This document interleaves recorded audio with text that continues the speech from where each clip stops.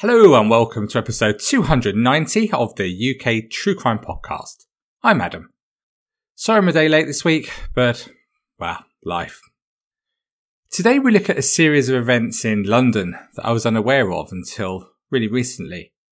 Do you have this sometimes? As, like me, someone who reads and listens to a lot of true crime, I'm always astonished when I hear of a case so awful that I don't understand how I missed all the coverage at the time.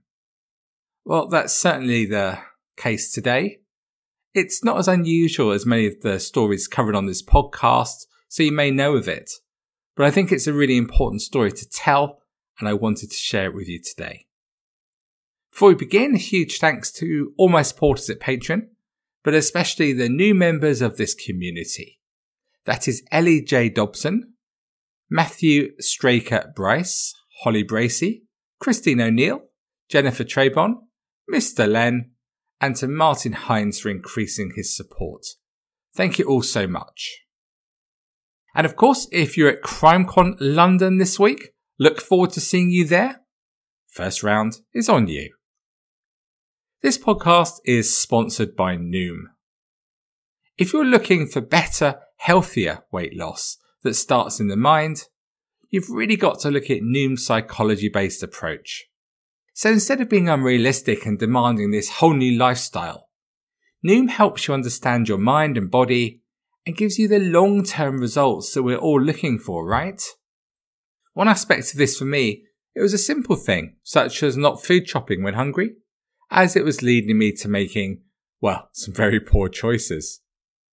And then I'd balance it with short-term fads. I remember a soup diet once, which really wasn't very good. And since using Noom, I have a totally different approach to food. Just because I eat an unhealthy meal during the day doesn't mean that I blow my whole day by making further bad choices as I used to. And I also know that nothing's off limits, which gives me lots more control over my food life. And as Noom only takes up 10 minutes of the day, it's super easy for you to build into your routine however busy you are. And this, to me, is a very good reason why 80% of Noom users finish the program and over 60% have stuck with their goals for at least a year. It's impressive, right? Lose the weight for good. Sign up for your trial at noom.com/UKTCpod. That's noom.com/UKTCpod. Okay, let's set the context for today's story with our Guess the Month and Year game. Like me, you are sophisticated and enjoy the finest things in life. I know that. And on that note, number 1 in the UK was Eric Prydz with Call on Me, featuring that video, the very essence of sophistication. Top of the US singles chart was Kyra, Somebody Beginning with C, featuring Peter Pablo with Goodies. And in Australia, the album at the summit of the charts this week was Missy Higgins with The Sound of White. In the news this month, a bomb exploded outside the Australian embassy in Jakarta, killing 10 people. At Oakland Hills Country Club, Europe retained the Ryder Cup, winning 18.5 to 9.5. It's been pretty different recently. And a Fathers for Justice campaigner dressed as Batman breached security at Buckingham Palace. And another group of activists, but this sort of group I just can't understand. Pro-Hunt campaigners. Yeah, they're still out there. They caused Parliament to be suspended after they broke into the House of Commons. This month saw the death of football manager Brian Clough and also actress Thrifa Goody, who tragically took her own life aged just 31. Did you guess the month and year? It was September 2004. Okay, so on with today's story. Daniel Gonzalez lived at home with his mum in Woking, Surrey. By the time we joined the story, life wasn't going well for Zippy, as he was known as a child. No friends, no girl, boyfriend, and he spent most of his time either watching horror films. He loved the violence, especially with Jason, the Friday the 13th killer, and Freddy Krueger. Not my sort of thing at all. Are you a fan?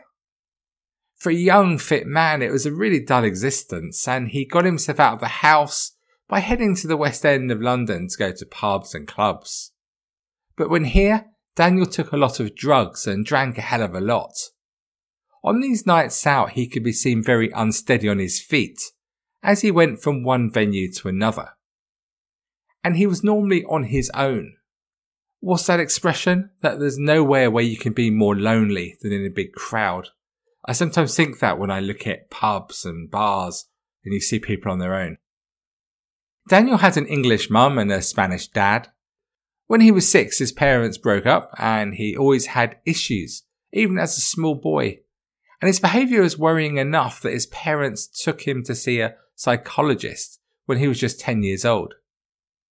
It was nothing serious, it was just strange behaviour, as he would talk and laugh to himself and put pins on chairs, behaviour which resulted in him being expelled from school. But he was decent academically and he recovered from this to leave school with 8 GCSEs. And in addition, he enjoyed success at chess and he also enjoyed acting in local productions. 5 years before we pick up the story, back in 1999, Daniel was diagnosed as being schizophrenic. Daniel was diagnosed as having mental health issues after a number of admissions to secure hospitals as his mental health declined. It was a really challenging time for Daniel and his family around him, especially when in late 2003, he told his mum he'd experienced thoughts about killing people. But medical staff judged he wasn't high risk, and he was released back to the care of his mum in 2004. But unbeknown to anyone else, in 2004 he also started to have some very disturbing thoughts around the horror films he enjoyed so much. He pondered what it would be like to take on the role of Freddy Krueger for just one day, and just how would it feel to kill someone. These thoughts began to be more regular and soon became an obsession, and he fantasized about the fame and notoriety that murder would bring to his anonymous life. When his acts were all over the media, he would be a somebody, not just another kid to be ignored. He'd show them. And in September 2004, he felt the time was right to claim his first victim. He spent the weekend out of his mind on a variety of drugs at a rave in East London. It was reported he took cocaine, speed, ecstasy and ketamine. And on getting home on the Monday, he was seen running naked in the street near his home. This was the last opportunity for an intervention before he began to put his murderous plans into action, but there was none. The next day, Tuesday, September the 14th, he spent the day in bed, preparing himself for what he planned to do the next day. And it was just another standard Wednesday. His mum left for work as normal. She could never have guessed that at 9 a.m, her son would leave the house for the train station at Woking, where he planned to take the train south to Portsmouth. And in his rucksack were some clothes and a steak knife he had taken from the kitchen drawer with just one intention: to kill. Daniel got off the train at Hilsey after seeing from the train window the quiet area of Portsbridge Creek. If you don't know it, it's a really pretty area which separates Portsea Island from the mainland, and it's really popular with locals as a place to walk, jog, or take their dogs out. 2 dog walkers out with their dogs that morning, it was now about 11 a.m, were 61-year-old Peter King and his wife Janice. Seeing a young man like Daniel wouldn't have been anything out of the ordinary for the couple as they walked their dog down a narrow path in the area. Daniel knew this was the time. He had the steak knife close to his thigh, and as he approached the couple, rather than the customary good morning, he lunged at Peter, shouting, "I'm going to kill you." Peter was lucky, and he survived the attack, later saying, "I thought he was going to kill me. I was really scared. The knife struck my chin several times, and at one point I saw it under my chin, close to my throat." Peter was just incredibly brave, facing the younger and stronger man as he grappled with him in the undergrowth for almost 30 seconds. It must have felt like a lifetime as he literally fought for his life as Daniel had made it really clear he wasn't messing around, he intended to kill him.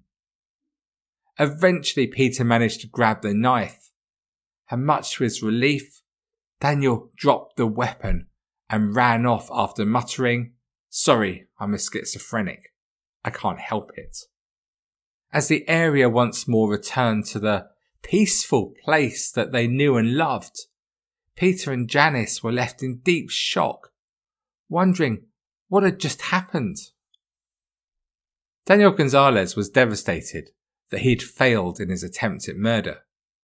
But today was the day it was going to start, so he got on another train and headed east along the coast from Hampshire to West Sussex and Worthing, determined to find a victim who wouldn't put up such a fuss. 73-year-old Marie Harding was walking home on a secluded footpath in the Highdown area of the town, and she didn't notice Gonzalez hiding in bushes nearby. He was now dressed in a white hockey mask, similar to his hero, Jason, from the Friday the 13th films. Poor Marie stood no chance as Gonzalez approached her from behind, stabbed her in the back, and then slit her throat. He then took the time to rifle through her purse and steal a £20 note as she lay dying alongside him from her terrible wounds. On the train back home, Gonzalez was exhilarated with what had just happened. Imagine, all the passengers on the busy train were unaware of the chilling words this young man was writing in his diary. He wrote, "I will be a serial killer. I mean it, I promise. I will be a serial killer. I got that old bitch proper bloodbath pouring out of her throat. Boy, McFlurry." I got to say this. It felt really, really, really good. One of the best things I've ever done in my life. After his mum returned home from work that day, she saw him in his bedroom. Just a normal Wednesday evening. Gonzalez could barely contain himself as he was so excited about the possibilities of what lay ahead. With one killing achieved, he now saw his future as an infamous serial killer stretching ahead of him. He wanted at least 10 murders to his name, and tomorrow was planning a trip to London to find his next victim. But the next day was pretty lost in excess drink and drugs. He travelled to central London to King's Cross Station, arriving about 4:30 in the afternoon, wearing his distinctive blue and white Honda motorcycle jacket. He'd concluded that he'd failed to kill Peter King as his knife had been too small for the job. That wasn't going to happen again. So this time he stole 2 large knives from the John Lewis store in Oxford Street. And then he got stuck into the drink and drugs in the West End on his own again. Before at 4 a.m. on Friday, he took a night bus to Tottenham, North London. Strange place to go really, isn't it? Why would you go to a quiet part of North London when you're right in the centre? He would later say that he felt the urge to kill again and was walking around the quiet streets of Tottenham looking for a victim until just after 5 a.m. he saw somebody. This was 46-year-old Kevin Malloy, a pub landlord, walking home alone after drinking in the Swan pub in Tottenham High Road.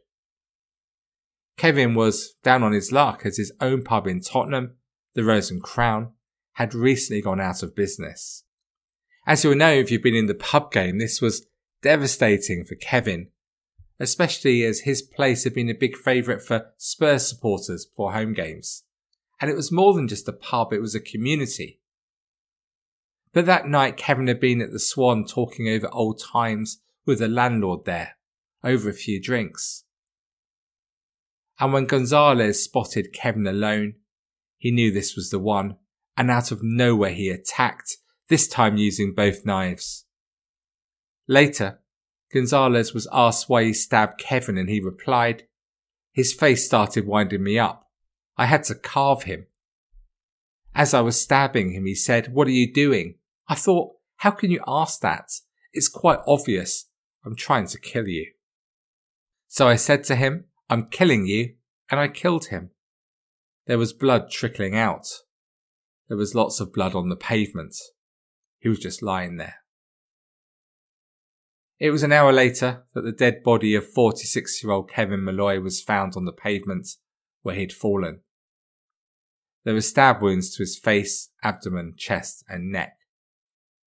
Less than 2 hours later, at 7 a.m, Gonzalez broke into a house not far away in Hornsey. There he stabbed and bit 59-year-old Kumis Constantinou. But again he had chosen poorly. Kumis's wife was not going to stand by and see her husband attacked, and she confronted him on the stairs of the home after he'd broken in. Kumis grabbed her child's cot and used that to push Gonzalez back, shouting at his wife to lock herself in the bedroom for her own safety. But she was having none of this, and instead she attacked Gonzalez with her slippers as Gonzalez stabbed her husband in the arm and lunged with his knife towards his heart. The attack with the slippers did the trick, and Gonzalez fled, having once again failed to add to his tally of murders. But by 8 a.m, Gonzalez struck again, this time in Highgate Hill, North London. This time he'd successfully murdered a married couple, 71-year-old Derek Robinson and his 68-year-old wife Jean. Their bodies were found by a decorator who was entering their home just as the bloodied Gonzalez was leaving. Once again, it's not just the violence, it's the sheer randomness of how he selected his victims that really chills me. He told here how he randomly pressed buzzers on flats before Derek Robinson, a retired consultant paediatrician, answered the door. He explained how he thought, ready, steady, go, then I just jumped up and stuck it all the way in. It was such a long knife. There was no chance for the poor guy. I stabbed him once and stabbed him again. I wanted to kill him quickly, so I stabbed him in the throat. The woman was really strong. I started feeling really sorry for her. I went through her throat, then I stabbed her loads of times in the heart because I wanted her to die quickly. When he was asked how he'd felt after the killing, Gonzalez said, I felt clean, orgasmic. I'd washed all the rubbish out of my life. I felt better. It's something I live for. It's a really good buzz killing. But this is where the killing spree ended. Daniel Gonzalez was arrested later that day at Tottenham Court Road tube station. It was around lunchtime when he bought a travel card, but his mistake was that rather than using a machine, he paid at a window with a bloody £20 note, which immediately aroused interest. As he headed through the turnstiles to get his train, it was noticed that his appearance, along with other injuries, matched the description given by the decorator as he left the home of Derek and Jean Robinson. Minutes later, 2 police officers arrested him on the platform as he tried to make his way back into central London, and he made no fuss and offered no resistance. All the terrible energy he'd used for violence in the last few days was gone, and he was taken to Holborn Police Station for questioning. After his arrest, at left luggage some clothes of his were found along with a note, which read, I will be a serial killer. I'm going to make sure I get to London, and I will kill as many old Bill as I can, as best I can. But when he had the opportunity to attack the 2 policemen who arrested him, he did nothing. Just another of the confusing aspects of this story, I think. The interviews at the police station, like all things with Gonzalez, were not standard. He admitted what he had done. Detectives had evidence in the shape of train tickets and knives still covered in the blood of his victims. There were times he bragged about what he had done, and he went into detail about the pleasure they brought him. He spoke about his wish for infamy by becoming a serial killer, and it was clear what his inspiration was. He told them openly he was inspired by horror movies, saying, I wish life was just fantasy, because I thought about doing it. I wondered what it would be like to be Freddy Krueger for the day. But at other times he could be tearful and almost revert to childhood, as he ate jelly babies and said how he was just a little boy who didn't feel very well. There was no doubt he was responsible for the crimes he committed. But was this just due to a severe mental illness? He certainly spoke about voices in his head who told him he must commit violent acts. He said he was being instructed by cool voices, which he'd named Katrina, Misha, Melinda, and Jenny Bean. Talking about the moment before he killed Kevin Malloy, he said, "I had to do it, because I wouldn't be able to think properly otherwise. At that time, the voices in my head were just really bad." Awaiting trial, Gonzalez was moved to Broadmoor Top Security Hospital. When there, Gonzalez was certainly seen as one of the most dangerous men held in that institution. He tried on one occasion to bite himself to death. Just think about that for a moment. Dr. Edward Petch, a consultant there, said, "I've never seen anyone bite himself with that ferocity." A number of staff described it as a clear attempt to die. Given his history, he was genuinely trying to kill himself. He felt his was a job not complete. But this wasn't the first time he displayed violence at Broadmoor. Petch described when he first arrived in October 2004 for assessment, saying, "He was accompanied by an unusually large number of prison officers. I've never seen quite as many. All were in riot gear, which was unusual." That proved to be the case straight away. Our admissions ward is highly secure, and we are used to taking high-risk offenders, but I've never seen anything like this. The degree of disturbance was without parallel in my experience. It's not rocket science to say that he is at risk of extreme, unprovoked, and unpremeditated violence without warning. He would lunge, attack, and punch, and sometimes do himself harm. And Dr. Petch told of a time when he'd been taking a bath and tried to bite himself. As he was being cleaned up, he punched a member of staff in the face, and Dr. Petch told how none of us had seen anything of this nature. We felt we could not cope, and so Gonzalez was referred to the Specialist Care Unit, the most secure facility in the country. That ward is designed to deal with such levels of violence.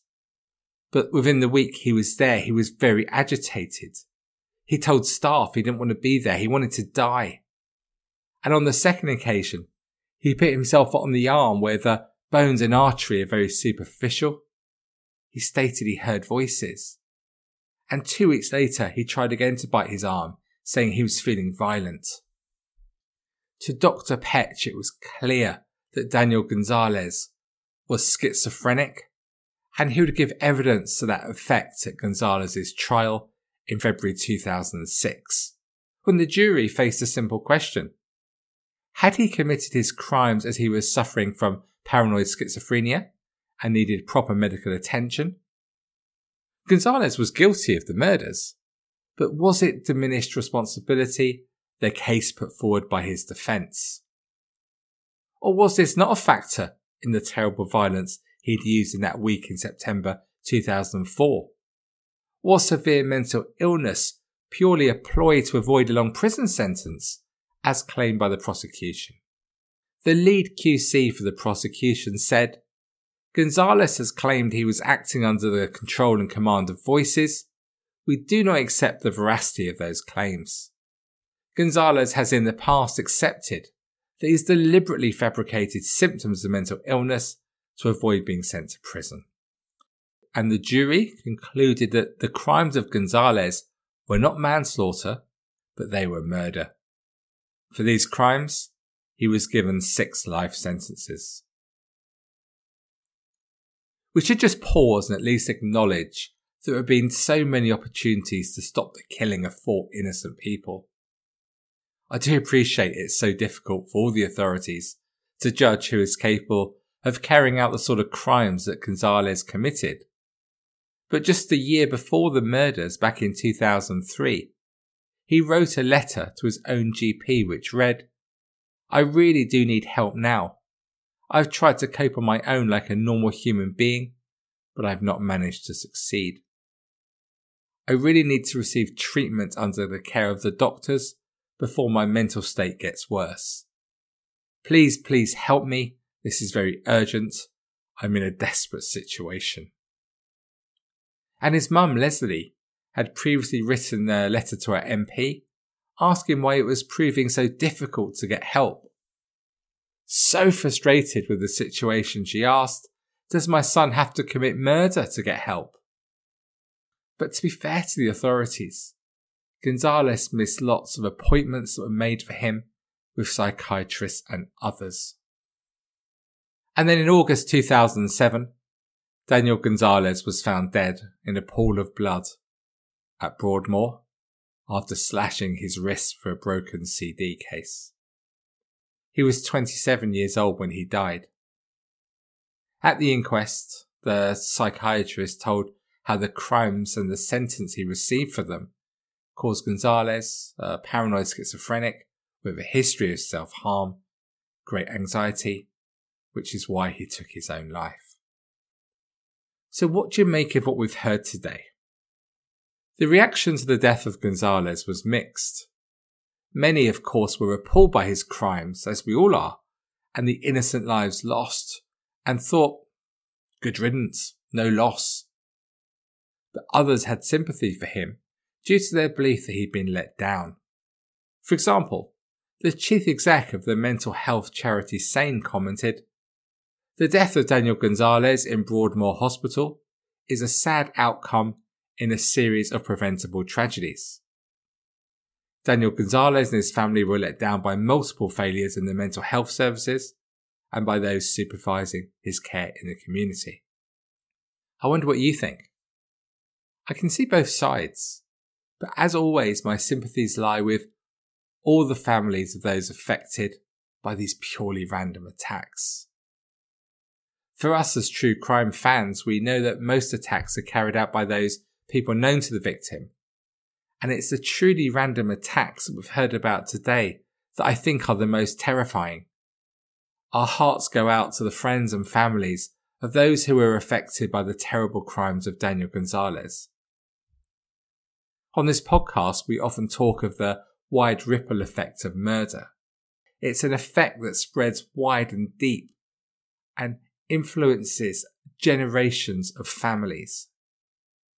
And we must also not forget Gonzalez's mum, Leslie, who suffered so much through the actions of her son, who she tried so hard to help. Thank you so much for taking the time to listen to this episode of the UK True Crime Podcast. To discuss this story or any other aspect of UK True Crime, please just head to the Facebook group. With over 80,000 members, it is the polar opposite of the Kings of Leon. It's never dull. And to support the show, head over to patreon.com/UKTrueCrime, where a variety of delights, I use the term loosely, awaits you. Once again, if you're at CrimeCon London at the weekend, please come over and say hi. It'd be great to see you. Otherwise, please do take it easy. And until we speak again next week, most of all, despite all the others, stay classy. I'll let you know next week just how classy I managed to stay at CrimeCon. Cheerio for now.